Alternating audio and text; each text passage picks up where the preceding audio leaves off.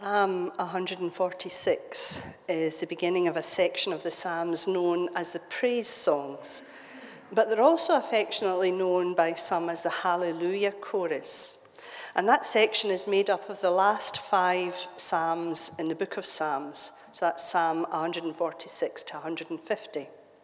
And they're referred to in this way because in the original Hebrew, they all begin and end with the phrase, Hallelujah.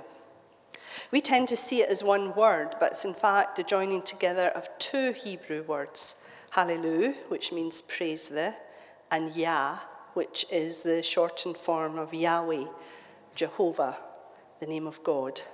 So hallelujah means praise the Lord, which is how each of the Psalms begins and ends in our translation. When you read Psalm 146 and the other praise psalms, you get the sense that the psalmist has made a decision in his life, and it's one that he invites us to make too, that no matter what, praise the Lord. Now, this isn't about trying to sound grateful in the face of hardship or fear, or when confronted by the hard realities of life that some in our world face, the oppressed, the hungry, the orphan. This isn't about thinking that because we're called to praise the Lord at all times, we go around denying these realities and acting as if everything is all sweetness and light. No, these psalms are a reminder to us that no matter what life brings our way, no matter what we encounter, the good, the bad, the ugly, and the breathtakingly beautiful, God is always there for us. We may hear this message each week in some form or another, a prayer, a hymn, a scripture reading. But it's easy to forget it once you get out into the real world. Especially when there's so much unease in our world right now. Sometimes we might even feel that there's so much going on in our world that we just don't have the energy to praise the Lord, because we feel our praise is being drowned out by groaning and crying. But that's the very time that we need to praise. And how do we do it? We need to embrace God's invitation to be a part of the kingdom of God, the kingdom of heaven, here on earth right now. And for so many reasons, not least of which is because we need to hear once again that God is in control. In the midst of our worries about the state of our world, in the midst of all the hurt and anger in the world right now, in the midst of the difficult times we might be going through ourselves, even in the midst of the good times we might be enjoying. In fact, any time that something takes our focus away from God, this is a message we need to hear. We need to hear once again an invitation to praise the Lord. We need to hear that God has the first and last word.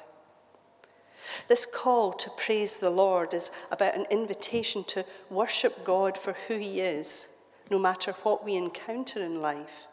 Because no matter what that is, one thing remains constant and true, that God will always be loving, caring, forgiving, merciful, compassionate, that he will be our God from generation to generation, we are told.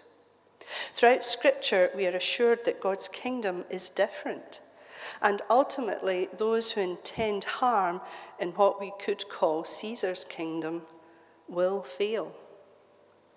And here in Psalm 146, the psalmist paints an amazing vision of healing and wholeness for our world, of which we can be a part. And that is reason enough to praise the Lord.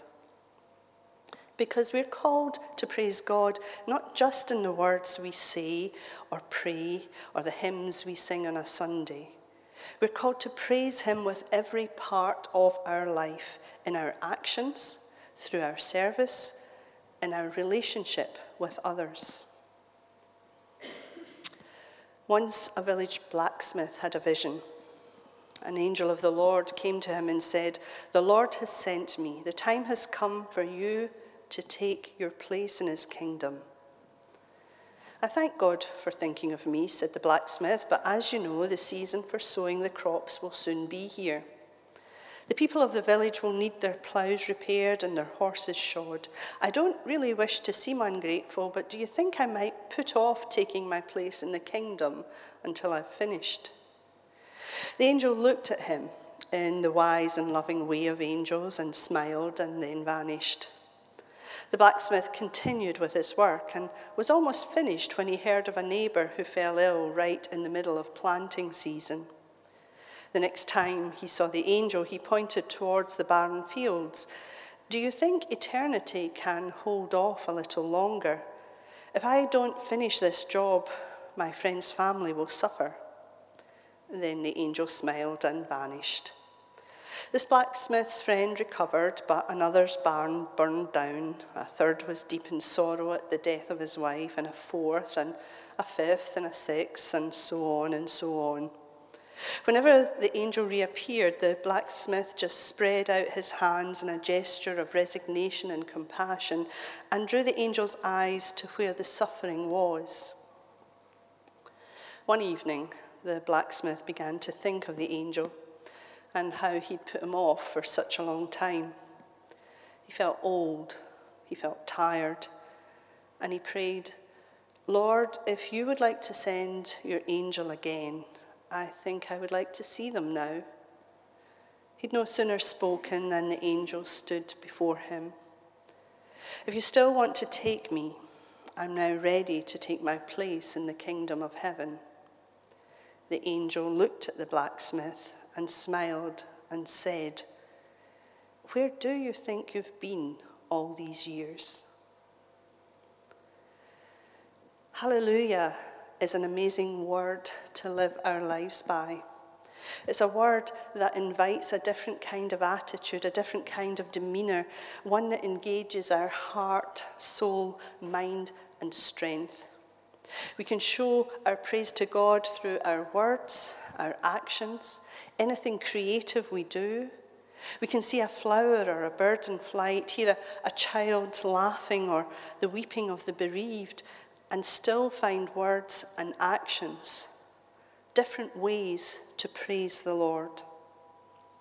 So this week, let's strive to be hallelujah people, able to praise the Lord in every circumstance, in all sorts of ways, so that his kingdom is visible here on earth, and that his will is done on earth as it is in heaven. Hallelujah. Praise the Lord.